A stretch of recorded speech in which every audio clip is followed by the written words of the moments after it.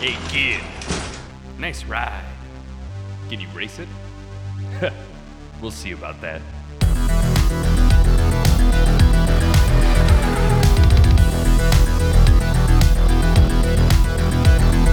Hello and welcome to Good Boys Gone Bland, Season 9, Episode 1, The Fast and the Furious, Tokyo Drift. I'm your co-host, Denali. I'm your co-host, Ryan. I am your co-host, Jace. And welcome to the first episode of The Garage, I believe we decided, of our car season. Vroom, vroom, baby. We are a high-octane podcast now. We're all about speed. We're all about efficiency. We're a well-oiled engine. NOS, nitrous oxide. Nitrous oxide, nice. Yeah. Nice, yeah. High Junkyards. speeds. Screeching tires. Dryers nowadays. Dryers are fast nowadays. You can get a load done in like 25 minutes. Fast dryer. You got a fast Not great for your fabrics. LG? I buy a size up, and then You buy I a can dry it fast. You buy a bigger dryer so you can... No, it's shirts. Oh, so bigger shirts. That's what we're about to. We're about big shirts here so they dry faster. I think this is a good opening discussion because we are three guys with. Okay. We're in our 20s. Yes. With a podcast. We are. And it's very easy to assume that we are a certain type of, mid-20s We're car guys. person. Yes. Yes. Yeah. It's easy to assume that we're car guys. We're not. That's the fun part here, is that we need to early dispel this notion, and we're like you, audience. Like a Yeah, car movie, I don't know. Am I in the mood for a car movie? Yeah. The fun part about this season is that we're going to be forced to watch 10 car movies in a row, and we're going to see what happens to us mentally and physically. I think I hope I get stronger. I'm excited that toxic masculinity can finally be Yeah. on my car scale, for the movies that we watch. Right. Though I think it was Finally. on Matthew McConaughey's, though. Yeah, right. I mean, that's interesting. And I was going to ask you guys, too, what is your experience with cars? Like, what is your car knowledge? Do you have one? You ever been in one of those things? I do. I do have driven the car. Yeah. I've been driving since I was 11, I think. I was 11 when I started driving. Buddy, that's kind of young to drive a car. Right. I don't got know pulled what's over for the first time when I was 18. 14. Was that in Alaska or in California? That was in Alaska, yeah. Nice. 14. No, I started driving when I was 11 because my dad and my brother were hunting and they needed a driver, and you can't drive and hunt as effectively as you can just stick the barrel out the window. So Are you serious? I'm 100% serious. So I was off-road driving And they were at firing 11 guns out the window? with an 11-year-old behind the wheel, yeah. Fucking sick. Okay. This just in, Ryan is cool. Mad Max.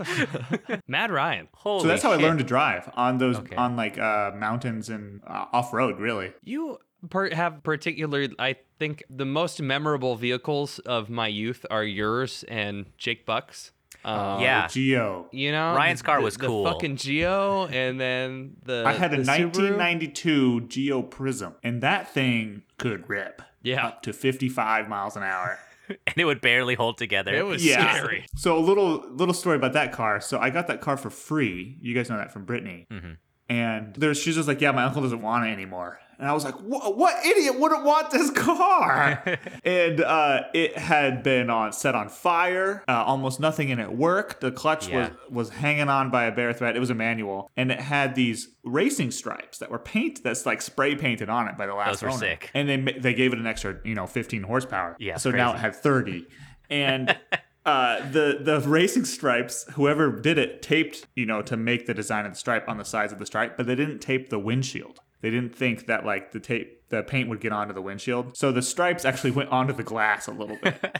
And it was a good car. You had to have the heat on at all times or else it would fucking explode. Mm-hmm. At all So in the times. summer, it's just windows down. I also remembered you had these roller coaster seat belts, or it was the racing seat belt that would come over, right? Right. And plug in between your legs or something. I forgot. No. It was something weird, right? It was a 2-part seatbelt. The shoulder strap plugged into the door. Okay, yeah. Right. and the belt plugged in on the seat, so you could actually leave the door one plugged in, and you only had to do the bottom. And they're like, this way, if you just leave one plugged in, you only have to latch one seatbelt. You only have to latch one seatbelt normally. Right. It was the 90s. This was like peak cocaine. They were trying everything, all right? And some things didn't make it all the way through. Yeah. By the end of it, it was just held together with bungee straps and zip ties. R.I.P. Ryan's Geo. Jace, what's your experience with cars? Are you a car guy? I'm not car guy. Most, I could do all the basic service that's needed on a vehicle, which is actually surprising more than some people. But like mechanically, I know most of the concepts of how a vehicle, like a car, functions and what it needs to, move around. You're an engineer. That's about it. If you start throwing fancy words at me for car talk, I'm gone. You don't listen to NPR's Car Talk. Didn't know it was the car repair podcast. Yeah. No, I mean, Jace, I'm probably a little similar. Like I first of all, I don't have my own car. I borrow Amber's, so I don't even have my own car anymore. I realize I've never driven a car. I think past the year 2010. Like I think like I rented one this past summer in Spain. It had like a rear camera, so you can like park with it if you're backing up. I was like, what the fuck is this? Oh. And like all this like buttons and shit. I realized like I'm not familiar with like car technology past the year 2010. Dude. It's great. My car drives itself, dude. That's fucking crazy. Like, because my car growing up was an '05 Subaru. Amber's car we drive now is a 2000, which someone referred to as a vintage the other day, which almost made me die. But like other than that, like I played a lot of Gran Turismo growing up, so like I can probably point at cars and be like, "Yo, that's an NSX."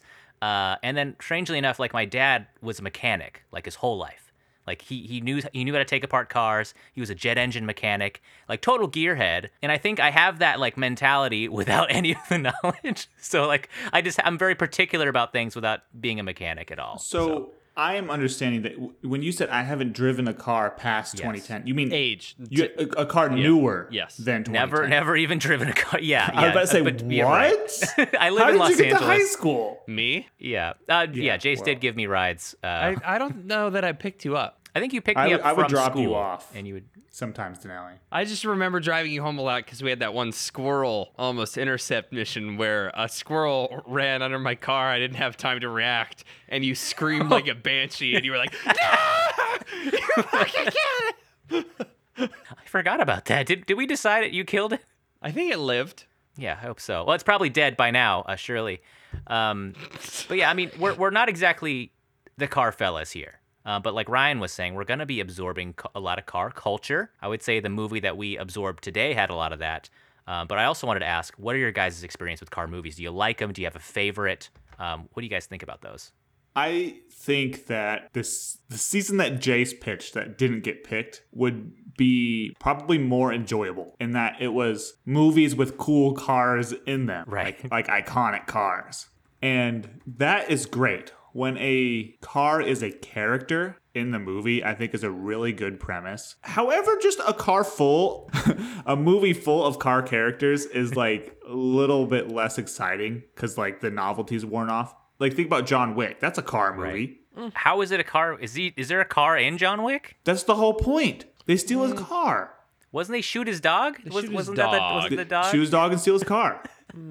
I feel like the dog was more of the okay, sure, right. There's the car is part of it. Yeah, my point's over. Okay, well there is a certain movie series where it's just cars talking to each other, and that is Fast and Cars. Furious. They're also vrooming each other too.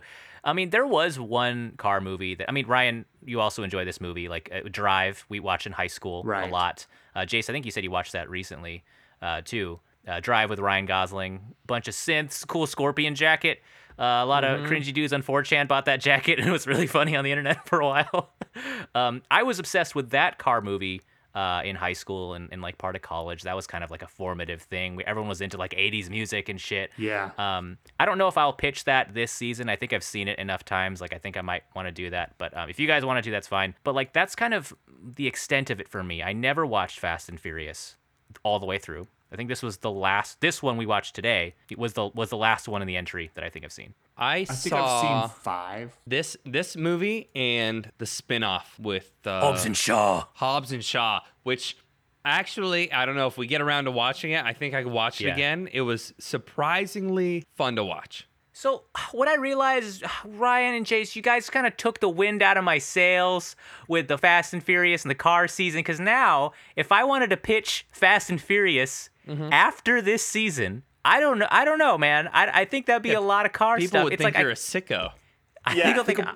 But then that's kind of fine, right? Because it's a different scale. We wouldn't be rating it as a car movie. We'd be pissed at you, and we'd lose all our viewers. If we were I think it'd be watching interesting in like a vacuum, right? You might almost be interested to watch the rest of them because there's lore in this movie, and you're like, oh, a little sprinkle. I would love to talk about the lore. What if at the end of the season we end up fucking loving car movies? And we become car that's what guys. I'm saying. Yeah. Jace, did you have any car movies that you liked growing up or anything like that? Did you watch car movies? Well, I no, and I messaged this to you. This was might as well say it now because it might happen in 2 episodes. I mentioned as a joke that I was going to pitch Thelma and Louise, right? Which is arguably a car movie, I think. Yeah. Obviously, kind of almost feels weird that I would be the person pitching to watch Thelma and Louise during the car movie. That was surprising, Jace, but that's cool, yeah. It is actually the first. I was in the honors college in college, which basically just meant you take a bunch of jack-off classes instead of general eds. And I took like 4 film review movie classes. And the first honors class I ever took was like film literature. And I think Thelma and Louise was the first movie we watched, and I'm excited to have the possibility of revisiting it. Full circle, baby. Use that degree. Yeah. I mean, there's a couple of movies. There's a lot of car movies out there. And for folks at home, you probably know what a car movie is. It's a movie with fucking cars in it, okay? And we'll kind of build our car meter, which comes to my next order of business. What do you guys want to call the meter? We've had like the Ben meter. What do you guys want to call this? Like the speedometer? Like there's a lot of meters on a car. I think we should get away from those ones. We can more talk wild. about gauges, you know? The gas tank. Oh, that's not bad. But that's on There's something car. there. Gas gauge. I think as we talk about this, something will come up organically. We'll discuss it. We'll figure out the season like we always do. But folks, we hope you guys will enjoy the car season and hope you guys will follow along at home. I think more importantly, for a lot of our listeners out there, they might not know what a car is. That's true. That is true, And Jace. I think I might need to explain it to them. Okay, let's break down. Let's define our terms This here. might be too long of a story, but if you would bequeath me with maybe 2 minutes, please, I would. Once upon a time, in a lush green land known as Equitopia, horses roamed freely, embodying grace, strength, and wild beauty. They galloped across meadows, their hooves pounding the earth in perfect harmony with the wind. But destiny had something extraordinary in store for them. In the heart of Equitopia, a mystical forest held secrets beyond imagination. Deep within its depths, a magical pond shimmered with an otherworldly light. One fateful day, a group of horses ventured to the pond, curious about its enchantment. As they approached, a radiant mist engulfed them, imbibing them with an unexpected gift, the power of evolution. Slowly, these horses began to change, their limbs elongated and transformed, their bodies adapted, and their hooves reshaped into wheels. Their beautiful coats turned into gleaming metal, reflecting the sun's rays, and thus, the first equine vehicles were born. Anyway, that's why they call it horsepower, because horses evolved into cars. For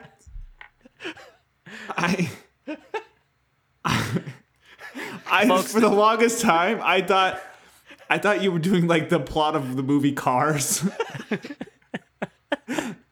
Folks, the WGA writer strike is currently happening. Please support your local writers. We desperately need them to start working again. Where did you get that, Jace? I think you made it up. Shut up. I think some machine made it up. Is that a right, machine Jace? might have made it up. Support your local unions, folks. Don't let the machines write everything. Honestly, pretty sick origin story. Good job, machine. We're all fucked. It goes on to call them carsequins. Fuck, that's so good. Carsequine. Yeah, so there you have it, folks. That is what a car is. An evolved creature, a beast turned machine, if you will. Have you guys seen Transformers? The Beasts Rising, or whatever the fuck it's called? Is that even out yet? It's out, dog. It's been dominating the news. Really? It took over IMAX. That's kind of your news. It took over I've been IMAX. following, world events. It's taking over all the IMAX theaters. Everyone's pissed because they want to see Into the Spider-Verse in IMAX, and it only had it for a week, and everyone's seeing Transformers: Rise of the Beasts. Are you guys going to see it? I see just a few movies in theaters nowadays, so probably Yeah, not. it's not going to be the one that I go see. All right, I thought it was cool. You guys see Beast Machines growing up? I mean, it's a fucking dope. We have a drive-in theater. I could watch a car movie in a car. Oh, holy shit. Can we think about? Because I think we talked before about like the Cars universe. Like, can we think about movies maybe that would be better with cars? Chasing Amy. Private Ryan. We could have a Normandy Beach with cars. The machine guns could also be alive, and the boats as well. Oh yeah. Yeah, The that's Matrix. tight. The Matrix. Okay, so They hook up cars and use them as batteries. Oh. That actually would make sense. That would. what, are the machines humans? Is this some kind of like car No, propaganda? they're also cars. Yeah, signs. Oh, No. signs. Just There's- because of the oh. double entendre, I guess. Turn Now signals. we're good. We'll call it turn signals. Oh, signals, dude. Signals yeah, is good. signals. That's good. Yeah. Or road and it's signs. about. He's like, you guys think there's cars in space? Nah. Well, actually, There is a car. God damn it! I don't want to talk about that guy. Yeah, fuck that guy. The Lion King. The Lion King. The Lion Car. No wait, the Car King. The Lion Car. Car Lion King. There were car bugs in cars, so there are animal cars in cars, so it could be Jesus the lion Christ, car. there were. Wait, there are car bugs? Yeah, there. Oh my We need to God. watch Cars. We need to Hold watch. on, We need hold to on. watch Yeah, Cars hold because the fuck the lore Holy alone. shit! Wait, so every living species is a car? They make or like bacteria cars? They make a little VW bug joke. Yeah. Who made the cars? God? Who is a car? Car God. Wait, so hang on, like. And on the seventh day, he made them in his image. Wait, I don't does know that what you're imply not that guessing about if it. God is real in our real world, does that imply Yeah. our real God made Yeah. a movie with a car god in it? He allowed. He thinks it's hilarious. Honestly, I'm not mad about this one, guys. I'm gonna let it go. That was fucking funny. Because I mean, someone that was in that same Reddit post a long time ago. Not to copy it, but like there was a Pope mobile in like Cars 3, which implies Oh. Car Jesus and Car Heaven and, car Hell. assassination. The car attempts. creation myth. All cars go to heaven. Boom. So it's about a car who's dog gonna go to cars. hell. What? Car dogs, because there was a dog in the. Yeah. Okay. Yeah. So they're trying to get back in. So a rogue car is trying to help another car. In the heaven. Fucking A. It also implies the existence of car devil. Car hell. What is car hell? Like public transportation? Indiana. Trains? Nice. Junkyard. Nice. When it, Junkyard. when they get crushed getting into compressed into squares. Yeah. Yeah. Oh compressed man, into cubes. Brave Little Toaster. Oh. So car, brave little toaster. Brave car little, toaster. So brave little He's still car. a toaster. So it's all of those appliances are all cars. Yeah. Wait, aren't we supposed to be thinking about movies that would be improved, not just movies that would be funny? I think it would be funny, and that's an improvement Is there a movie where the plot would be Okay. solved? if they were all cars. If there are cars. Homeward Bound, because they can just drive home. yeah, dude, that's a good one. Lord of the Rings. Yeah. It'd be pretty fast. Lord of the Rings. But don't forget that the Nazguls would have cars too. They don't have cars. Dude, do you think Jesus do you think Christ. the Nazgul would be like motorcycles? I feel Oh, like that'd they'd be be so like sick. dirt. I feel First. like they'd be like dirt bikes. Yeah. And then they fly planes afterwards. To get back from the Wait, the but Carcano. wait. But these don't have people in them, right? They're like No. The cars They're are sentient? sentient. Yeah. Fuck. They're no, in the beginning it's just a motorcycle, and then later the motorcycle is driving a plane. Are there motorcycles and cars? Are there? I think we can replace the horses with motorcycles. So you have like the Riders of Rohan Hold and their on. cars on motorcycles. Yeah, I'm fine with that. But are there motorcycles in cars? I don't We think should just make a there's movie called anything else. Motorcycles. Yeah, motos. Everybody's yeah, motorcycle. Everyone's a motorcycle. Even the cars. Okay. I feel like we're reaching the edge of this bit. So, chef. And instead of chef, it's car. Oh, And it's a guy who wants to start his own car business. food truck, but he's a car who wants to be a food truck. I don't know. Oh, that's kind of fucked up because the food truck would be sentient. It'd And be a then, car wait, where's the- inside of a car cooking And the beef would come from to cow feed cars. I think they just drink motor oil and use gasoline. But Okay. All right. Any other good ones? Jurassic car. Jurassic car. We resurrected older cars. We put them in this park. Oh. That's actually not that bad of an idea. This is a Model T. Oh God, where'd it go? It doesn't have brakes. Oh. When do you guys think it was like a pretty sweet invention, like the guy who invented brakes for cars? Because like obviously like the first car probably was made to go, right? And at some point they were like, We should stop. We should stop because like the stop is already like obvious because we're always stopping, you know. Well, which came first? I think it's the go. Well, the like horses, the guy, and the people knew that horses could stop, so they thought the Put a horse cars in front of it. that evolved from them must be able to stop. yeah. I'm just like trying to imagine different car inventions like before someone thought about them. Or like alternate history, go into the Yeah. past and assassinate the person who, maybe not assassinate, convince them to go to a different career. Right. The person who invented something in the car. What would No be the windshield worst? wipers. Or Where it's like, windshield. God damn. No windshields. And no one thought of it. That's kind of a no-brainer. Stupid. Do we want to start talking about this movie? Because I feel like we're going to talk about a lot. And I feel like we're just going to riff on cars if we don't start. Yeah, I think we're dangerously close to just having this whole podcast be this. I mean, Ryan, this was your season. Oh, boy. You won the Wheel of Chaos for the third record 3 times in a row. Yeah, well, every now and then the little man gets a win. The scales hath rebalanced after a long drought for Ryan. So I'm not mad about your streak, but tell us why you decided to pick this movie in particular.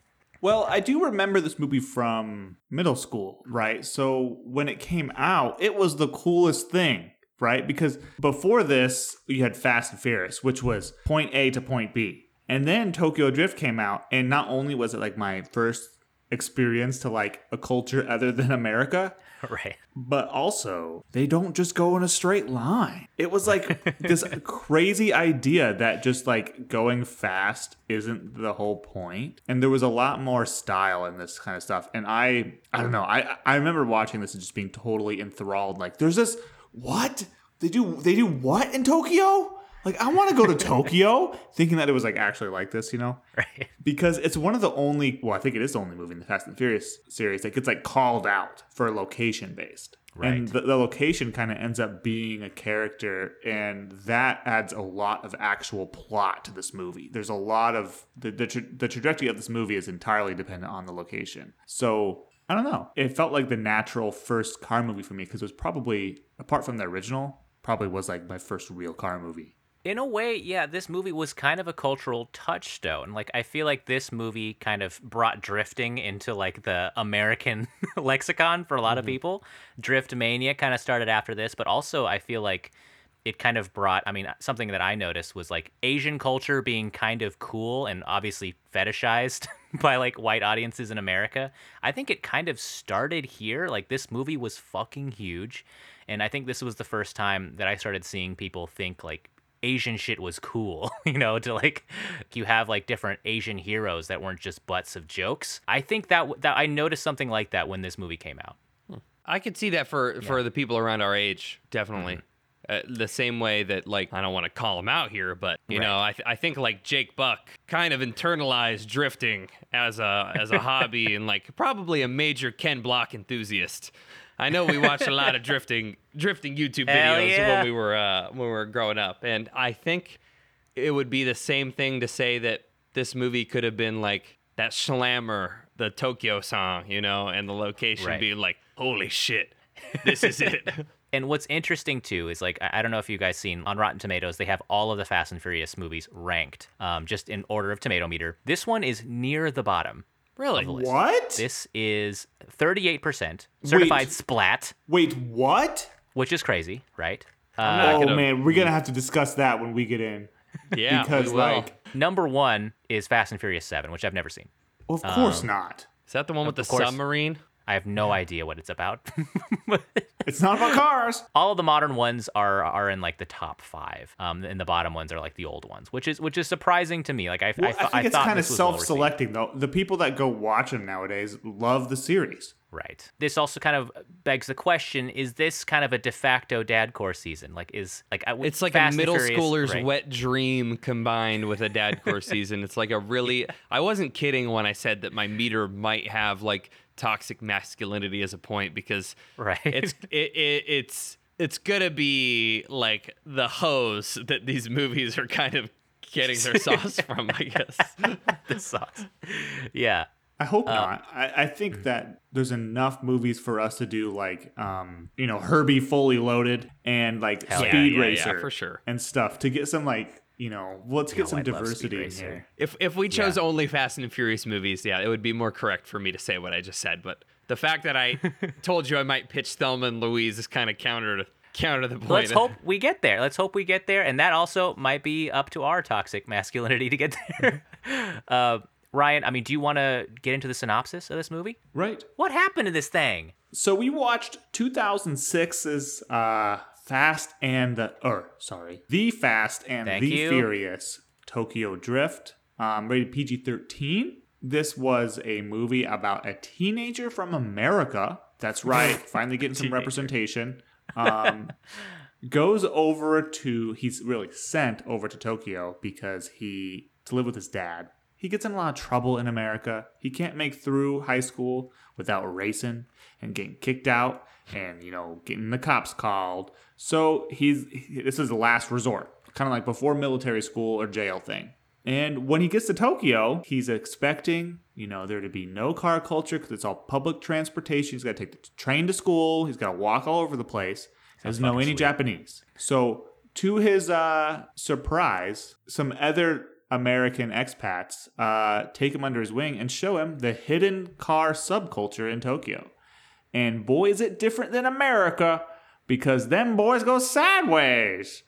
And it's starring Lucas Black as our main character, Sean. And in a smaller but very important role, we got Lil Bow Wow. Yes, big. His name's Bow Wow at this point. Oh, he's Big Bow Wow. He's all grown up. Yes. Yeah, Just regular Bow Wow. he plays Twinkie, who is kind of his liaison into the underworld. Yeah. Might have the coolest car, TBD. And then, he kind of gets in trouble. He gets in trouble because his big American mouth, can't quit. And he wants to hit on the Drift King's girl. So that's what he does. And eventually he ends up owing debts to these underworld racers and getting in trouble with the Drift King, who's part of the Yakuza. And of course, you can guess it. What happens? How is the conflict resolved? With a race. With a race. With a race. So our boy has to race the Drift King for a title to see who is the new Drift King. And who has to leave Tokyo. Drift King is such a fucking sick title. I DK. know, dude. Okay, so can we start there? Because my favorite scene, probably the most famous scene in this movie, that everybody has heard the lore of. Yeah, is Bow Wow's scene. In Oh. this. Yeah, I think JC going somewhere else. Is Bow Wow's scene when he's showing up to the car show, and Sean has already talked trash to DK, Right. and hasn't said what DK stands for yet. And they get in the elevator because Sean has already accepted This, yeah, okay. an invitation to race, and they get in there, the elevator, to go up to the where the race is starting because they're in like a parking garage. And he's like, "You know what DK stands for, right?" And Sean goes, "Donkey Kong." And then, Bow Wow says, "No, Drift King." And he's like, "What, drift? What do you mean drift?" And then the elevator doors open, and it's like, dun, dun, dun, dun, dun, dun, and the cars go sideways, like, in front of the elevator door. That's so And sick. that is, like, a really cool introduction to the plot of this movie, just showing how different it is than other movies that might take place in an open field or like a city street. This is like in a parking garage. This whole scene is happening. And the way the scene is like layered on top of each other, it shows like the verticality that Tokyo has, and it builds it into the movie. And I just really like this movie. I really like that scene too. Go ahead. What was yours? The clever use of, we've seen a lot of fish out of water scenes because we reviewed 90 movies. And the clever use of the elevator that's like continually used throughout that race in the following scenes of them just back against the wall and him being like, I think that's a pretty clever piece of filmmaking. I like that too. And like, you're fucked when you're about to do a sport and they're called like Tennis King and you're like, "What's tennis?" And you're like about to show up. Like how fucked you are. It's, the king of the thing we're about to do. Yeah, that's what he's called. to talk about this movie real quick, it was released June 16th, 2006. Okay, we established that. Can you guys guess? I mean, this had a pretty big opening weekend. I think it did a little better than they thought it would. It opened number 3. Number 1 is a different movie that we could end up watching this season. Oh. Dukes of Hazzard? Not Dukes of Hazzard. This opened number 1. It made like $33 million this weekend. These are kind of like the dark times, like the middle school age is like I don't know if my brain was, it was obviously developing. But you weren't in control of your own finances. Yeah. Right. And is it a comedy? Yeah, I would say, yeah, you can describe it as a comedy. A car movie comedy? Mm-hmm. And there's a lot of cars. I'll say there's a shitload of cars. Nights? It's not Talladega Nights. It's even more cars than that. Is it Cars?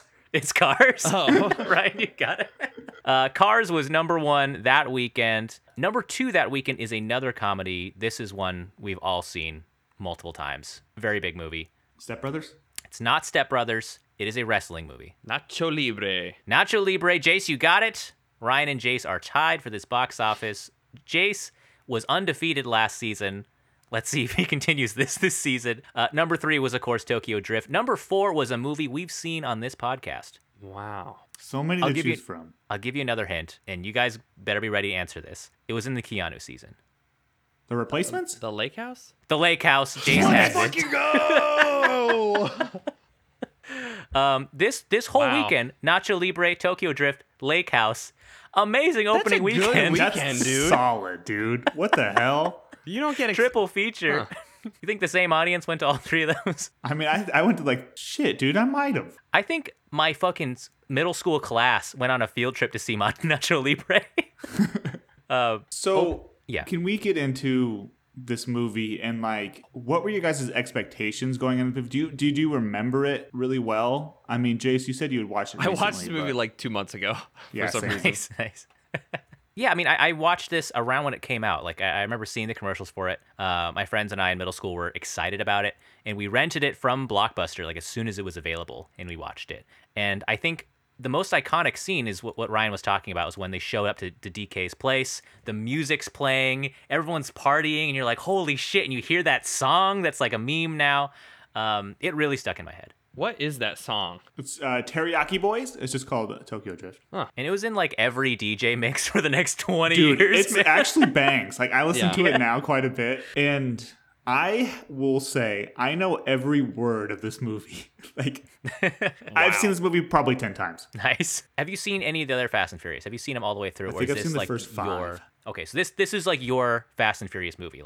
I feel like there's something for everybody. Yeah. Maybe in each one people pick out favorites. Oh yeah. And this is your This is a spiritual key to my upbringing, this movie in particular. Nice. Jace, do you remember seeing this movie? I remember seeing the movie, and then again I watched it pretty recently. I think when I think of this, I think of playing a shitload of Need for Speed Most Wanted. Yes. I at the time that this movie came out, and at the time the PS2 was popular, racing games and the cars in this movie were just the hot topic. Racing was fucking cool in the 2000s, man. And I'm looking at this movie. It looks cool as shit. We talked about Lucas Black playing the lead, Sean Boswell. The first thing me and Amber thought watching this movie was, this man is not in high school. Right? This guy looks like he's 30 and owns a business. Dude, has the biggest forehead he looks like Frankenstein. It's fucking crazy, dude. The DJ Shadow montage of him just bad boy walking through the high school with all this moody so shit. Good. Dude, it was pure art. Dude, we unironically had a discussion about how good that opening scene is. It's not bad at all. And I want to say it outright. I unironically love this movie, and I think it's gorgeous. I vibe with it. Not only that, but I think it's, for a mainstream movie, there's a lot of choices. There's a lot of choices made here, and fuck yeah, give me them. I'm so bored of these movies that just pitch it right down the middle. And Sean season, as much as I love my boy Sean William Scott, we got kind of 10 movies right over home plate, and I'm excited. It's not Sean's fault. Yeah, it's not Sean's fault, but I'm excited. Yeah. Ryan, I mean, I agree. This is a very vibey, stylized movie. And when we were watching this, we were in it kind of all the way until like maybe like the first line was said. And it's when Jesus. Lucas, he says, well, it's not the ride, it's the rider. I was like, oh no. Why didn't he say driver? Also, just like, that's not a real accent. There's Dude, no fucking way, right? That is I was gonna complain about this. My man Yeah. was born in Alabama, and No way. he straight up he couldn't leave it. And it's like they're probably like, can you like any other way? He's like, no, I can't pretty much talk like this the whole time. It was so thick. I thought it was like a caricature. Ryan, you mentioned Boomer Graham last season. The badass fight scene, big on Boomer Graham between the old muscle car and the jock. In that scene where the jock throws the rock through the back of the guy's thing, and he's like, "I'll race you for it," or that whole scene, and then the cheerleader's like winner gets me, or that like whatever the fuck that was. That was the first 10 minutes of this movie, beyond what Ryan described as being beautiful, was the worst writing Yes. that has ever been written. Holy shit, dude! I was like, me and Amber were convulsing. And I think about the time where the forgot her name. Like it's like I think she was a cheerleader. Cindy. Cindy. She was like, "Why don't you boys let your cars do the talking?" Amber was like, "I don't think I can do this. I don't think I can watch this." Why don't you nice boys let your cars do the talking in the most deadpan? I was convulsing with cringe in this movie. I mean, I don't know, man. I see it a little bit differently. Right. Just because the idea is this is in the Fast and the Furious universe. And there's this thing in the Fast and Furious universe. When someone challenges you to a race, you have to do it. And so the way I interpret that scene is, and you can actually kind of maybe rationalize this with like toxic masculinity and everything, but like there are these two people who, no matter what, they're in a position where they have to say yes. So she knowingly says this and not being like, oh, well, how about it? Let's really think this through in like a nuanced way.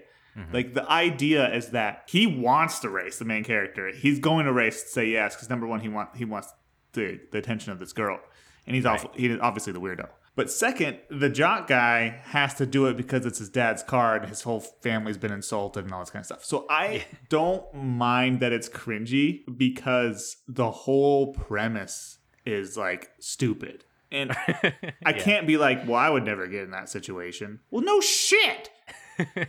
Yeah, right. I like that. Like, it's like a universe with rules, right? It's a self-contained thing. I mean, there is, of course, like an element of camp in Fast and Furious. That's why people like it, right? Like, you watch it because it's kind of dumb and it kind of doesn't make sense. But sometimes as a viewer, it's like you slip out of that every once in a while. And if you're not in that mode of like, okay, you're like, holy shit. And especially this early, It reminds me of like Pokemon or something. When a trainer approaches you and they see you and you're like, oh, I don't want to battle, but I literally have to. Like the game is making me battle this person because they saw me. And then you like go to this whole like, din, din, din, din, and there's like the fight music. Like that's what happens in the Fast and the Furious movies when someone proposes a race. You have to. And I'm not watching the Pokemon movies. Like, why the hell are they fighting? It doesn't make any sense. Yeah. That's fair. I don't really. Obviously, I want to see the cars. I just wish that the actors sucked a little less at what they're being paid to do. And I do think it's funny. Race, baby. I think it's really funny that like I've seen Hobbs and Shaw. That's the only movie I'm going to say that I've seen of the Fast and Furious, right? And that's I think 2 years ago. The fact that at any time in one of these races you can just decide, you know what, I'm going to run him off the road and kill him is an option. It's like, okay. I love that like brief shot of the car hitting the outhouse and it sprays shit and toilet water straight at the camera while Rob Zombie plays, which is like such a good encapsulation of like the whole series. There's a scene where the girl looks over to like the evil jock guy and with true indignation at the guy losing, and it's like, I thought you loved me, in a way that's like not like I think they should have done a different take maybe with that line, because she's saying it was just like, I thought you loved me. And the guy's like, "Ah!" And he like fucking drives his car like off the fucking road to kill that other guy. It just that part was just like the logic of this movie is insane. Well, you can make your car go faster at any point in the Fast and the Furious universe. Yeah, there's always a button that makes it just Well, double the speed. there's a couple rules. So the first rule, and maybe this should go into our car meter, but this is a Fast and the Furious movie. I don't want to like make all car movies follow this, but like if someone offers to race you, you have to say yes. Yes. 2, there's a button to make it go faster. Of course. And also, the car goes exactly how fast you need it to go. Like, you can will that car to go into the red and go faster. It's like the Speed Force. That's interesting. And I think the one thing, from what you just pitched is not all these car movies have to be racing car movies, right? Right. I don't think so. Yeah. But of course, this race scene, leads to our boy Sean, not Sean William Scott, but Sean in this movie. He gets in trouble. He gets caught by the cops. He is in a fucking horrendous car wreck at the end of this movie that should have killed them all. Fucking crazy. There was like no airbags. And then he gets sent to Japan, right? And this is kind of where the fish out of water stuff starts. And I was kind of surprised. It seems like they actually were in Japan for these scenes. Like, it seemed kind of legit. So they did film partially. Okay. In, I don't want, God, I'm drawing a blank now, Shibuya. But it was primarily just LA. Those mountain scenes, 100% LA. Yeah. Like, I feel like I've been on that street. So can we talk a little bit about the intricacies of the plot? So initially, right, he's brought into the subculture through Twinkie, who is Bow Wow's character. And then, but that's not really the main guy who runs the rest of the show. What happens is he crashes. Okay, Wolf. Crashes what Han's happens car. is, he's gifted a car by Han for the race. And Han is DK's kind of like number 2. He's kind of like the other guy running the ring. And we never see Han race, really. So he's kind of just like a mentor. And it seems like everybody kind of has their own crews. Like Han has his own garage and his own crew. And DK has his own crew. And so... Or is that... Sorry, you have that thing where you like... not tribal. Factions? Factions. It's a faction movie. God damn it. Holy shit. You put this back in his head, man. Oh, yeah, weird dude. Thing. Okay. New meter. No.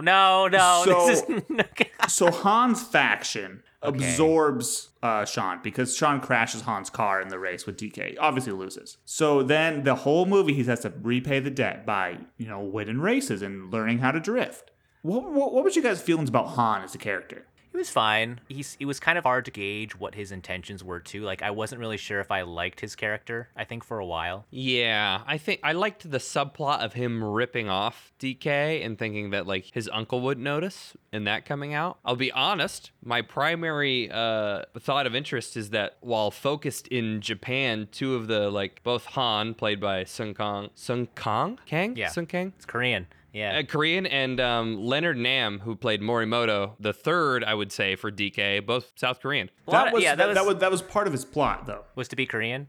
Yeah, he wasn't Japanese. I did end up, yes. Han is not meant to be Japanese. Until I picked that up, I was like, there are a lot of non-Japanese actors playing Japanese characters. Well, he says, "This is my Mexico," right, implying that he came to Japan to escape the law from somewhere else. Right, and the character Han has been in a ton of that director's movies. He was even in movies before Fast and Furious, right? Which is kind of cool. He's like a recurring thing. I heard he's like a fan favorite in this movie too. This is kind of he's my favorite character. Oh man, the tears fly. This movie. That dude can eat some candy. That was actually my first thought. In that scene in the first race, they have, I think, 7 shots of him putting a relatively large-sized candy in his mouth, and then what would not be any more than 10 seconds later in universe, him eating another one. And I'm just like, holy shit, dude. This guy's putting them away. I heard they wrote that in there, right? Like where he was constantly supposed to be eating like Brad Pitt. Yeah. Every single scene, he's shoving food into his mouth, and I love it. Like it's noodles, cool. It's chips, and like he is just so cool, and he just wants to hang out and race cars. He's not into like the whole drama thing. Han was a cool character, but like to talk about Sean's character real quick, my man needs fucking therapy. Like how quickly do you get into a fucking race? He's like in there for one day. He's already racing for a girl like again, and he's totaled like 4 cars in like what 2 weeks. This dude has a problem, and like the way he talks to people, the way he talks to the Yakuza is just so insane to me. It took me out so many times in this movie. It's kind of I think part of it is it's a car movie and it's a Fast and the Furious movie, and there has to be a character who's obsessed. Like it's an addiction. Mm-hmm. Right. But then also he's an American, and like they didn't want the American to be the perfectly well-adjusted, awesome, cool, knows everything about everybody character. That's obviously like Han. And so the fish out of water jokes are somewhat appreciated just because I like that a lot of it was kind of Sean, a lot of it was like a stand-in for middle America. What if you were put into Tokyo, but also you were freaking good at racing? I thought this was a free country. Yeah, Dude, it's like, oh my God. The throwaway line. Don't even. God. I thought, and I'm surprised, we're still in like the first 30 minutes of the movie that we're Jesus talking about. Christ. To be fair, there's kind of a void of just like car-centric 80s montage type training that goes on, I think, in the middle. But the embarrassment was palpable when Takeshi drifts up the ramp and it's like super cool and you're finishing that race and he finishes and then you see Sean like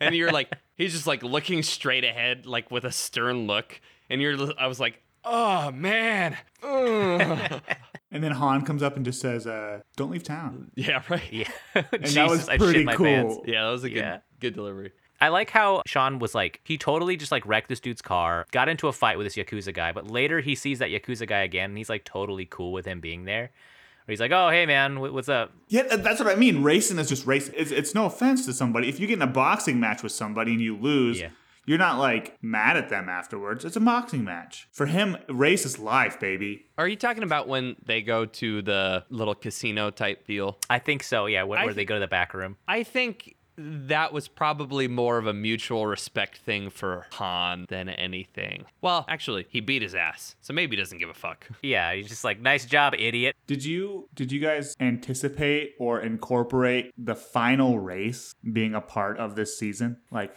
as a concept, the final race. Like, if there is one, or if there is it good? Yeah, more of like, is the movie going to result in a winner-takes-all race at the end of the movie? And is that going to be like a third of it? I like that's that. a good meter, yeah. I feel like we might run into that, and that's going to heavily depend on the types of car movies we're grabbing, too. Yeah. But a car movie, think about this, like, not every car movie has to have a final race. Right. But it does the perfect, stereotypical car movie have a final race. Does Ford versus Ferrari have a final race? I think it's about a race. I think it's literally about a race. I think in these car movies need to have a grandiose last third. I don't know that it needs to be a race, but like something pivotal. The car is used. Definitely has to be some utilized. sort of it's a car like, movie. Yes. Winner takes all, die or not. Do or sort of die. thing. There we go. Drive or die. Drive or die. Can I also ask another question? Right. Should they have cast Sean William Scott? Yeah. Instead, he would as the main fit character. fucking perfectly in this movie. You don't even have to change the name.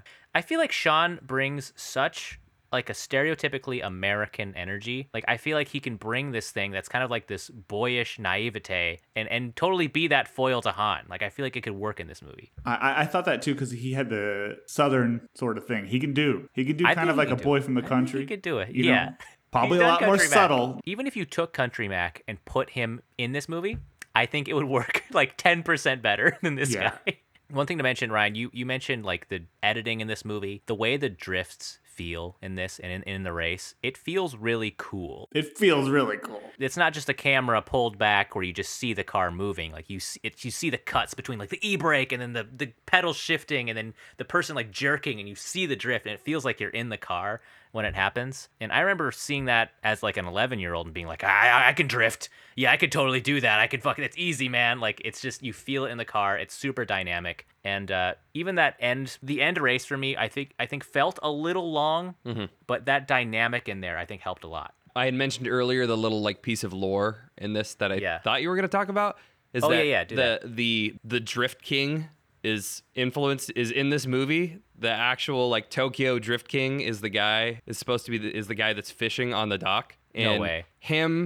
They pulled in a huge group of people that are like that were superstars in drifting to get this movie right. And then they were like, listen, we need you to get more people into the drifting culture and bring them in. And I think if you were to watch like the commentary on this, the behind the scenes, a lot of the care pleasantly was put into like them being like, how can we make these drift scenes actually work? And I was having a hard time deciphering some of the articles, not really well written, but I think the scene where they drift up the ramp, I think that was real. I think most of it was. I think one of them actually did that, and then in the interview they were like, "Yeah, it's our hobby." That's pretty cool. Yeah, because I think the stunt double for Sean was probably Tanner Faust, who is like a legit driver. He's like a Ken Block sort of figure. Mm-hmm. And then what I liked is that there were shots that were obviously CGI incorporated, but it's not the era of the drone yet. Right. Could you imagine how much different they would do this movie if they could just put a camera on a drone and fly it around and shoot movies and stuff? Like they had to like really wreck cars in this movie because like a lot of times you mess up the stunts. He said that, I don't know if it was Kiichi Tsuchiya, who was the drift king, the guy on the dock, who was like, yo, you call that drifting? One of them was like, oh yeah, we didn't crash any cars unless they asked us to. Shit. They were like, yeah, we barely wrecked anything at all. And that was really important for them because so much of the budget goes into these vehicles, and a lot of them are very custom, that like creating a new front quarter panel for a car, if you do wreck it, would add so much time. Man, that Veilside RX-7 is dope. Yeah. Okay, good transition. Favorite car. Do you guys have a favorite car from this movie? And then do you have a favorite car in real life? I like Neela's Mazda RX-8 because of the blue to dark blue transition. Oh, I thought you were going to say the Wankel. I don't know if I could even name a single car that was in that movie. Like, I just know what they physically looked like. The Mustang? In that movie. I don't really usually like muscle cars. Like, I'm not a muscle car dude. I think I liked Han's car. It was like the orange and black. Yeah, that's the one. That's the Veilside RX-7. Okay, yeah, that one was pretty sick. I think I remember thinking that one was cool. What about DK's cars? His so Nissan he drove a couple Fairlady Z350Zs. Yeah.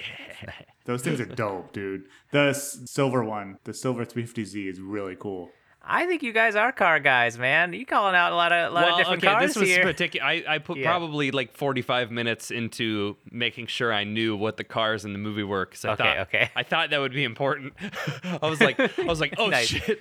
It's good prep, Jace. The car they gave Sean, I think, was a Lancer, Mitsubishi Lancer Evo. Evo 9. And the car talk, they do is like, why don't you put up this car? And he's like, well, not if you put up the Skyline. And he's like, oh yeah, that red Evo over there, that's yours. And like, they didn't dumb it down. Right. They never even mentioned like the make of the car. They talk lingo. And I really like that because it's kind of hard to follow. The work they put into this shows. You feel immersed in this. As far as favorite car, do you guys have one? I do have a singular favorite car. What's your favorite? The Jaguar F-Type.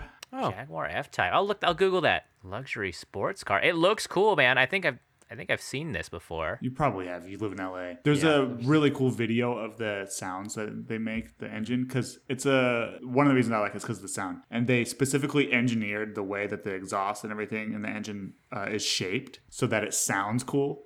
And not just like, not just loud, but like it sounds cool. And most people think of sound as like something that you need to get rid of, or like it's an afterthought, like doesn't really matter going into engineering, but like the fact that they engineer the car differently to make it sound different is like really neat. There's a sound button on it that opens like flaps to make it even louder. Oh my god, that's terrible.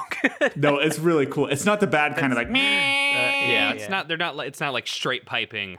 No, a car, it's not like so that it just all. sounds like it's like more deep, like a growl. It's pretty cool. Nice. Jace, do you have a favorite car? Kind of, if I could have a car, it'd be a G-Wagon. And it'd be an all-electric G-Wagon. Dude. Like, if we're talking about sounds, the G-Wagon's door is engineered to sound a specific way upon closing.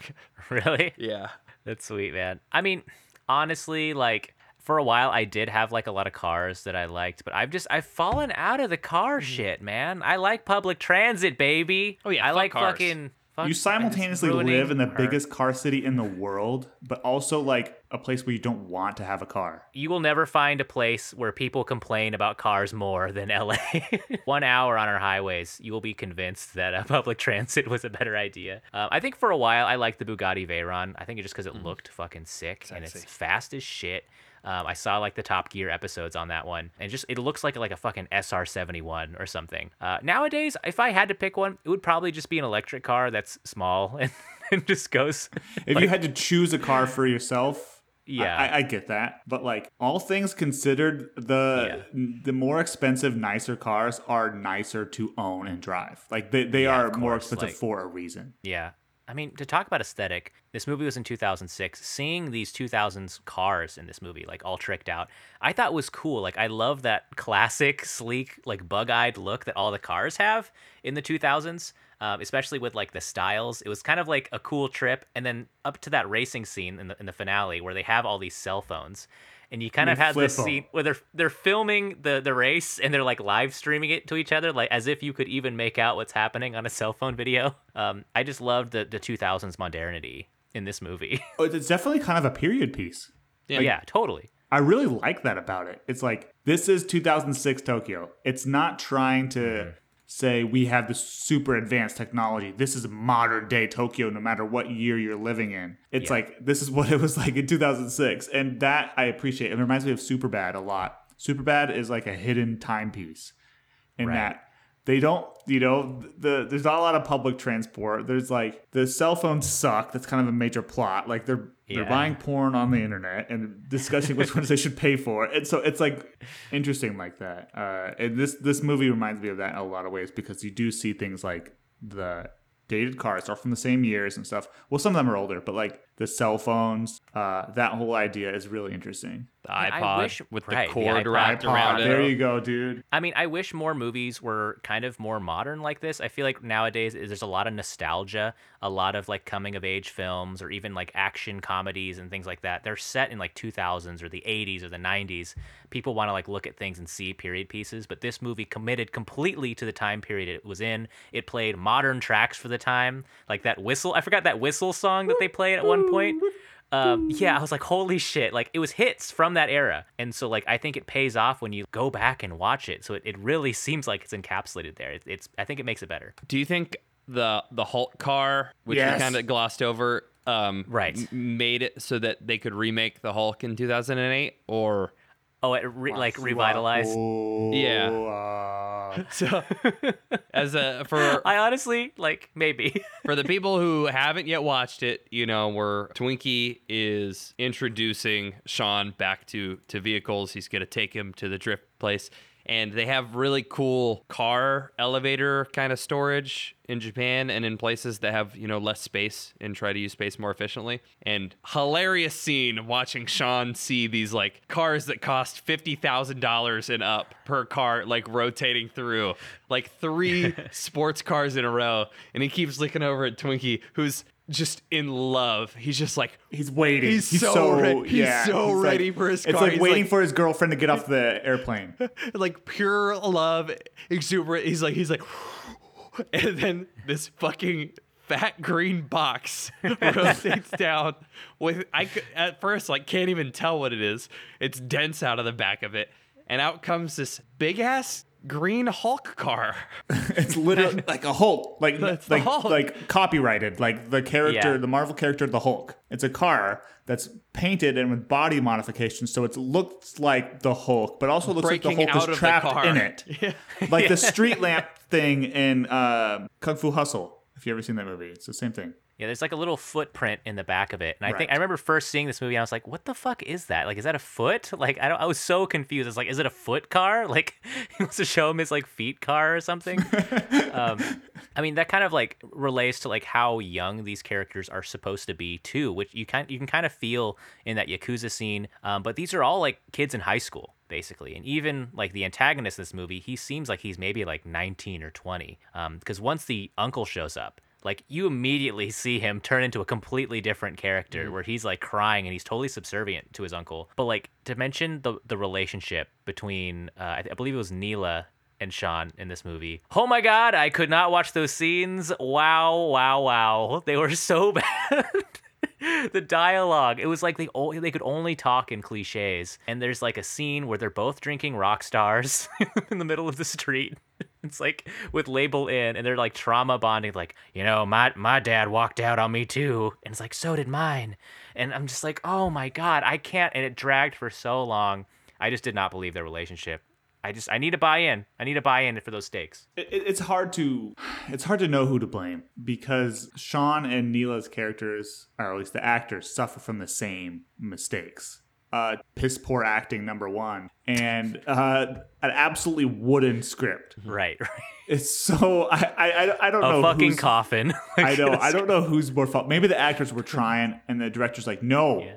That's not what the script says. Say it weird. It says in the margins, you hate being here. Nice ride.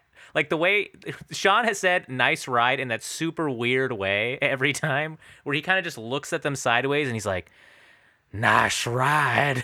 And there's like, more syllables every time he says it. He had the most disgusting mannerisms. Half of this movie was him like walking into this movie was made for middle schoolers and high school boys because he'd like walk into an area where there were supposed to be sexy people and he'd like flick his tongue out and yeah, oh God. And then raise his eyebrows and was like, stop it.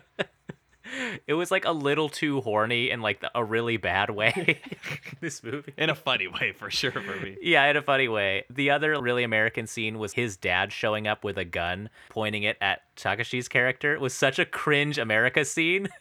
Where he's like, not if I have something to say about it, or something. And I was like, oh my God. And that's the moment where all the dads get a complete hard on, I think. But it kind of like leads up to Sean talking to his dad at this whole point, right? And I'm sure you guys probably know where I'm going. Like, his dad has been very strict with him this whole movie. He's like, you got to get your life together, man. You're fucking up. You're going out racing. Making complete sense. Yeah, totally understandable. That kid is a psycho. He sees his kid in like a gun standoff in an alleyway. And the kid's like, okay, Dad, I can't come home tonight. I got unfinished business. And the dad's like, all right, kid, you just go get him. I'm like, all right, what the fuck? Is he a recurring character? Was the Major a character in a previous Fast and Furious or no? No. Okay. Oh, thank God. And then later gives his kid his like fucking passion project to compete in a death race. Yeah, so let's get to the end. So in the final showdown. If your kid said to you, and I'm responsible for my messes, you'd let him go too. He's like, damn, good point. Sorry. So in the final act of this movie, the last act, because it kind of gets broken up a little bit more, but Sean goes to the Yakuza people and returns the money that Han stole and says, hey, I want everything to go away, back to normal. And the guy's like, that's not good enough. You've stepped on our toes. Right. And so Sean proposes that, hey, me and your nephew, DK, have been making a lot of trouble. So why don't we settle this with a race? And the problem is that Sean doesn't have a car. Because Han was the source of all his cars, and all of cars Han's got taken by the police. So what do? They go to the dad, and the dad has an old Mustang chassis that he's been kept keeping in the garage that he found on base, he says, because he's a military expat. And what'd you guys think about that scene? The end scene, kind of the end race itself. Yeah, the build up with the fixing the car. I thought that was confusing because I would think that a Ford Mustang has too long of a wheelbase for like drifting. I thought so too. I don't know anything about cars, but I thought that too. I was like, that car's a little long. Well, even Amber, who's like not into like the stuff at all, she was like, the car's like seems like it's too high off the ground. Like, wouldn't it kind of suck at this? Like, I know it's like all he had, but like it didn't. I was like, oh, but I liked kind of the build up and all the way up to that scene where it's like the moonlight and he's standing on the cliffside with the car, just looking at the racetrack. It was kind of vibey. I was kind of into it in like a campy way. But the scene itself, like I said before, it was kind of long. It was fun. It was fine. Yeah, I'd agree. I think it's the worst part of this movie. is the final race. Just because, like, the interesting part about this movie was never the races. It was what was happening in the background. And this was the first time that, like, the actual race was the important thing happening. And because, like, when he lost his first race, what's the important thing is that he's realizing he doesn't know how to drift. And he's getting in the shit with the Yakuza. Like, he's got to figure this out now. And then later, he's learning. You know, he's beating DK's crew in races now. And then they're racing through the streets because if they don't win this race, they're going to die because DK's mad and he's chasing them down. And this race, it was just like literally a race. It was a sanctioned, essentially, race. And that's not as interesting. There needed to be like, in a different movie, it wouldn't be set up like a sanctioned race. It would just be like, I gotta get to the end to save the person before the train runs over them. And there was nothing like that. It was literally just who wins. That kind of goes back to my point about at any point in the race, somebody can decide that they're gonna try to kill you and run you off the track. Because it seemed like they were going the route of, like, Sean went and he's like, listen, me and your nephew embarrassed you. Let us race and settle this. And I kind of got like the sensibility that they were going to be honorable about it. And he starts losing and he's just like, ah! Like, what if Sean had like driven him off the cliff and he like talks to the uncle, is like, hey, sorry I killed your nephew, like that. Anyways, deal's still cool. Like, yeah, totally. Oh, totally, he's a piece of shit. Yeah, fuck that guy. It was hard to feel the stakes in that scene because you see like one pole in front of the other one, and it was kind of dark, and it's hard to set stakes, I think, in a movie for a race. It can be kind of tricky, at least in my opinion. It's rare when I see a race scene where I'm like, holy shit, this is intense. Right. Even to give like a popular example, Star Wars Episode 1 pod racing scene, I think is a great racing scene. But when you have something like this where it's just two racers, it can be tough to feel that stakes. Yeah, I agree. And my other question is, how different would this movie have been if Heelys were popular when it was written? Oh, holy shit. Imagine he gets like the scene in the garage that we talked about at the beginning of this episode. He gets up, they pull up in the Hulk Heelys. And into the garage, and they're all these girls surrounding all these guys with Heelys. And they're like, my Heelys don't drift like they should. Well, you don't drive them like you should. And then they're like, oh, shit. And then the HK comes up, and he's like, why are you talking Heelys to my King. girl? It's like, well, I thought this was a free country. It's like, well, let's race for it. And they get in the elevator, and it's like, that's HK. You know what HK stands for? And he goes, honky Kong. And then he goes, no, Heely King. It's like, Heelys? What you mean, Haley's? And then the doors Kong. open, and the two guys come by on Heelys. It's like, need more explanation? Can I just run? No. That's maybe what he thought he was doing. I feel like you just tripled the deaths for Heelys. By introducing drifting, like if the concept of drifting came into middle schoolers' heads when the Heelys boom was happening, I think you just quadrupled or tripled the deaths that would happen at Disneyland. I legitimately bought Heelys when we went to Disneyland in like 2007. They're banned. They're still banned. Really? Yeah, because you could just roll around the park. Man, I ate shit out in front of a Home Depot by hitting a crack in my Heelys. And I think that might have been the last time I wore them. The reason why I'm here today talking on this podcast is because I never owned Heelys. They're kind of popular again. I don't mean to detract us with this, but because of course, because everything's cyclical and we've got TikTok now, I think people are into Heelys again. They're kind of sick. And when you mention Heelys, usually the second thing they say is, "Oh, they banned those at Disneyland." Yeah. The end of this movie, of course, Sean wins, right? Beats Takashi, becomes the new DK, and the Yakuza guy's like, "You're free to go." And I thought this was after credits. It was actually in the actual movie, like the very end sequence where you meet Dom, where they're like, he's been tearing it up across Tokyo. He's one of Han's guys. And you see Dom. I kind of loved how like hammy and campy Dom was in that scene. Like, I think it totally worked. And he said something about, he's like, Han was family. And the music kind of swells. Oh, I did not. Pulses. Apart from that single line, like delivered by Bow Wow, actually. Yeah. I loved that scene. That was like really cool. I remember the first time I saw it, I was like, wow! That was insane in 2006, seeing like a callback like that. It doesn't happen a lot in movies at that time. By the way, Dom is played by Vin Diesel. It's one of the main characters from the first two movies. I think we're also given a little bit of a sense of what familiarity with a camera can provide in like this type of situation, because I think the three most convincing actors on screen were Vin Diesel in his 10 seconds, Han, and then I'm gonna go ahead and say Uncle Kamada. Yeah, I think he did a good job. I think he owned his scenes. I like Bow Wow. Bow Wow he actually did pretty good. I love how the end credits, like the first thing that shows up is not the credits, is like, hey guys, please don't do any of this shit in this movie. It's fucking dangerous as shit. Like, maybe don't ever fucking drive cars like this. Like, it's like a long message, and it's on it for like 40 seconds to make sure you can read the whole thing. I just thought that was great. You guys want to get into the meters for this movie? Let's come up with some meters. Yeah. So what do we want to call like the car meter or whatever we want to call this? The Healy like meter. The Healy meter. I like that. I feel like it's gonna be difficult to explain. The accelerometer, the vroom meter. I think it needs to not be from car culture. It needs to be something the really like stupid. You can be like, this movie is a V10. Holy shit, cramp. Sorry. Oh. We can talk about how many pistons it has, like a V8 engine. Yeah. That's what I meant by V. Oh, yeah. Jace is having a terrible cramp right now, live on camera. I hope he survives it.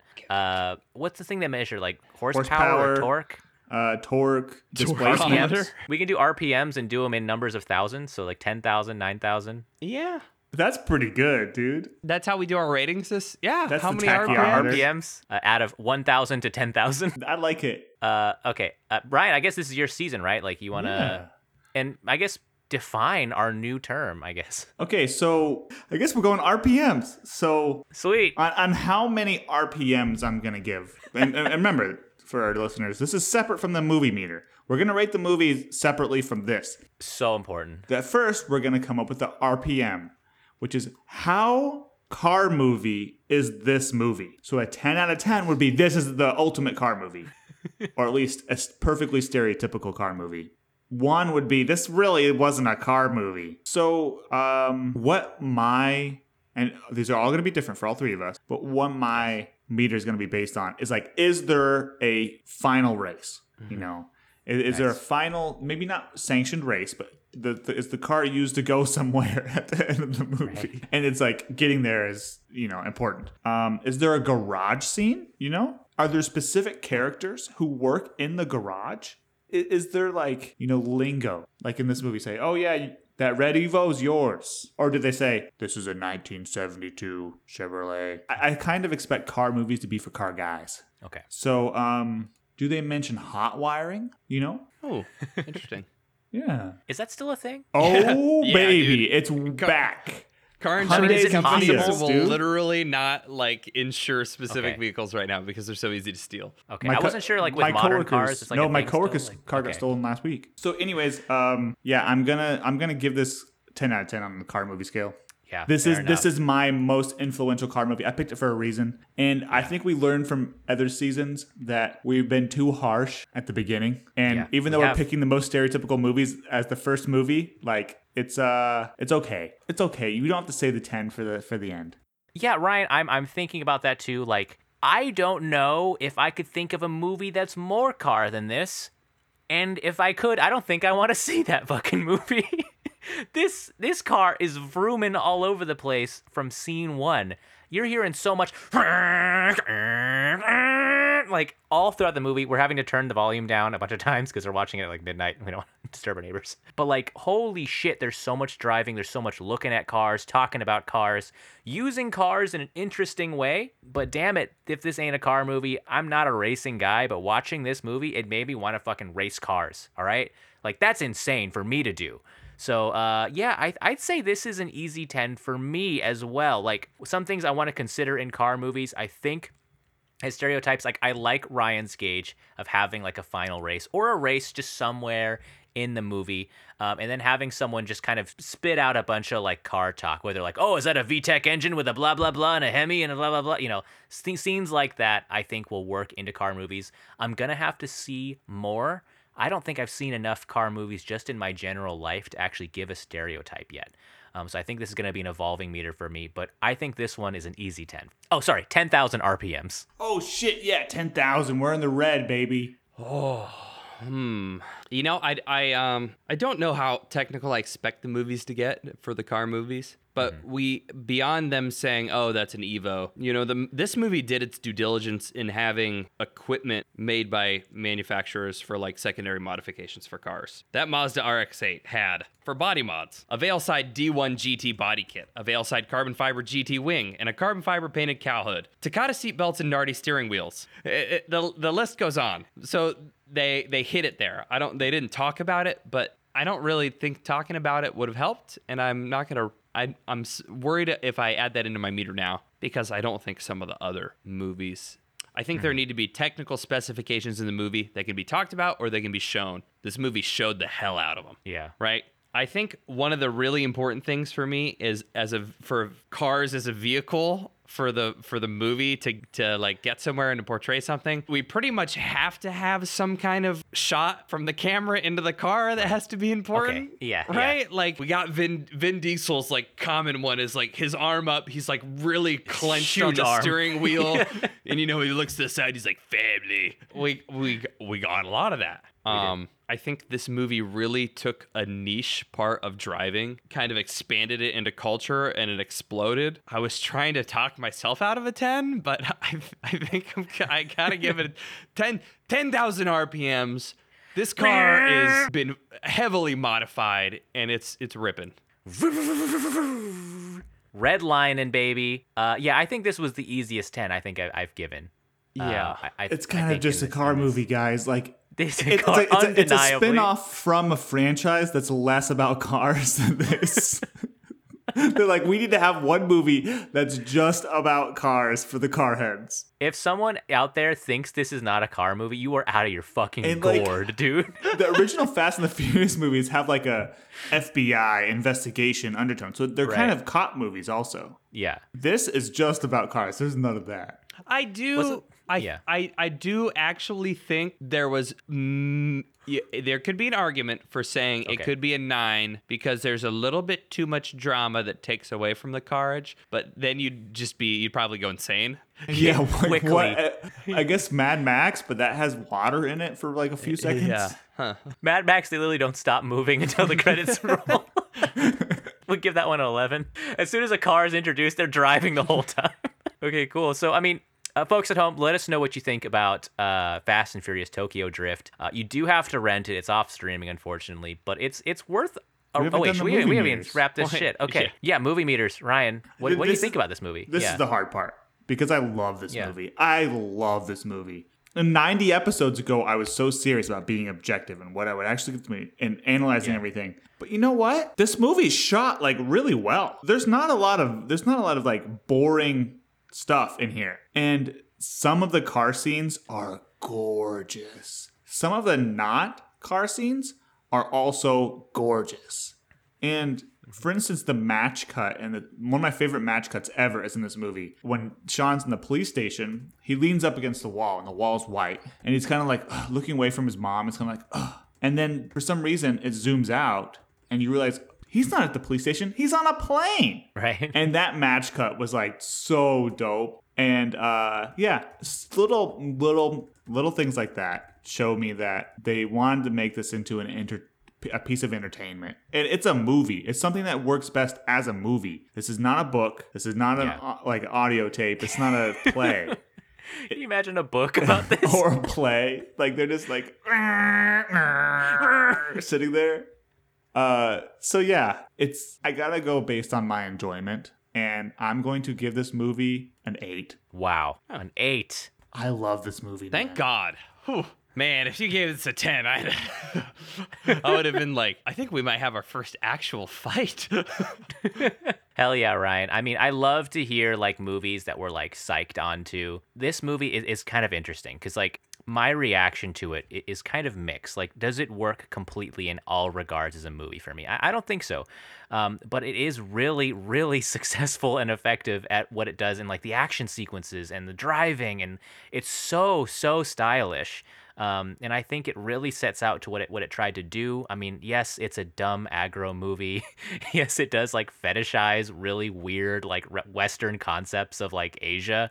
But it's also kind of a fucking fun ass movie. A lot of the characters in this movie I just do not buy at all. Like, it just looked like they just kind of had I think it was an open casting call for for the lead character in this movie too. I was not feeling any of the emotional weight in this movie besides a couple of scenes. Honestly, I think Takashi did a pretty good job, that actor, in his scenes. He was bringing like a believable intensity, but like I did not feel the stakes. I think this was a lot of style and not a lot of substance for me. But sometimes style can carry a lot of movie for me. So shit, I mean, my enjoyment wise was pretty high, but looking back, like I can't say it's like that good of a movie. I think I'm going to give it a 6 though, which is a lot higher than a lot of the critics gave it. I mean, it was a fun watch, dude. I don't regret it. I'm right there with you. I wrote this, not a robot. Okay. Factory tuned writing and acting on the track with a NOS boosted musical and racing performance. Nice. Doesn't really make too much sense. No, it does. It makes sense. I like it, Jason. Like really bad acting, I think is really that wasn't the focus of the movie. A lot of the money went into the set pieces. I think there was, like Ryan said, some really clever camera work. That was actually one of my first and most defining notes. I think it was just too bad where it was bad. That like by the time I got to watching my third drifting race in a row, I was like, And I've seen it recently, so I'm kind of thinking that, you know, this movie doesn't have the best rewatchability. Not that I'm sure many of the car movies will. So 6. Yeah, honestly, higher than I thought we'd all That's give how this movie. I thought you guys were. I needed to offset you guys with an 8 because I thought you were gonna come in with 3s and 4s. Oh no, I think it's pretty enjoyable. Yeah, I think it is. And honestly, if we were doing a Fast and Furious season, which I have not discounted, this might be one of our favorite entries. That would be my prediction. Well, now, there you actually have it, folks. There you have it. Fast and Furious Tokyo Drift has been reviewed. Let us know what you think, though, about this movie. Do you agree with our scores, our reviews? What do you think? What should we watch for the season? And, of course, let us know what you think about a Fast and Furious season. But with that said, we do have another movie. Is it my pick this week here for the next car movie? The what?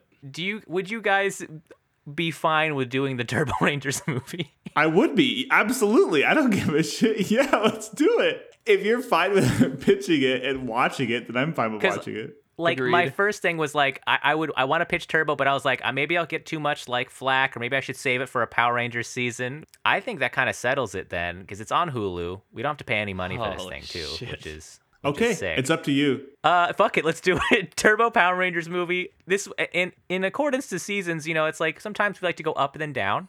Yeah. I think this was a slight up, and let's go maybe possibly down. I don't know how good this movie is. Do you think this movie has an entry in Letterboxd? Oh yes. See? It's got 6,500 votes. 1997. Let's do it. And it has like 9 cars in the front cover, okay? And the Power Rangers are car themed. Okay, sweet. So next week, folks, we are watching the Turbo Power Rangers movie. We've all decided. Join us if you want to watch this thing. It's on Hulu, or you can rent it on Amazon if you don't have that. Catch up on the Power Rangers. This is a direct sequel to Mighty Morphin Power Rangers. This is 1997. This is the best fucking Power Rangers. Don't at me. With that, do you guys have anything you've been enjoying this week? Any GBGBs enjoys? I don't have any. I didn't have any time to do anything this week. Ryan doesn't enjoy anything, sorry. but that's okay. I have been re-listening to an old album that I liked, older, from 2020 by Gulch. It's called Impenetrable Cerebral Fortress. I don't listen to a lot of metal, but this is a very, very hardcore punk metal album. I guarantee you it's the hardest fucking album you'll hear this week. It's, I think, 20 minutes long, and it just bangs from front to back. It's a great piece of catharsis I find myself revisiting all the time. I also recently rewatched Lawrence of Arabia on HBO. Ooh. And boy, that movie, I actually really enjoyed it. Ryan, you don't like that movie? I don't know. Never seen it. You don't know? Yeah, it's honestly great fucking watch. It's almost 4 hours. Watch it in chunks. Cinema masterpiece. I think it ages surprisingly well, besides a couple things. But still worth a watch, man. Shit, that shit was crazy. Man, I had a week that literally made me take a day off last week. I enjoyed getting out in nature. Fuck yeah. Going camping, and I sat on I went with 4 people, and I sat on a river by myself, resetting for probably 4 hours. Nice. And I think that I needed that. Good. That reminds me. Yesterday, Julie took me to a donkey farm. Yes. and let me play with the donkeys. And I gotta play with like 21 donkeys, you guys. They just let me go in the pasture with those free range donkeys, and they just like swarmed me and gave me lovin's, and I was in heaven. I've been talking about loving donkeys for years, and Julie finally set something up behind my back. So like, this is what I recommend. Similar to Jace, just like I needed it. Touch grass, guys. Ryan, I loved seeing those photos on your IG of the donkey farm. I was very jealous. They were like mini donkeys too. Like, They're were they American shiny? miniature Yeah. donkeys, yeah. That was amazing. Jace, I'm glad you got outside too. You said you got back today and also one-shotted this today, didn't you? Yep. For this movie. What a trooper. Yeah. What a trooper. Jace has one-shotted so many of these episodes the last couple of months. So we appreciate that. This time around, so last season, we ended with a Seanism. We were trying to combine like a popcorn style. This season, do we want to try something different? Like I had an idea that each person, like whoever's movie it was, they end the show with something, whether it's like a quote from the movie or they just say something to end the show. We'll just give the spotlight to one person. They have the full power just to say the last thing or to end it. It's not the ride, it's the rider. It's not the cast, it's the casters. People, if a high schooler was like, nice podcast. It's not the cast. Was that your daddy's podcast?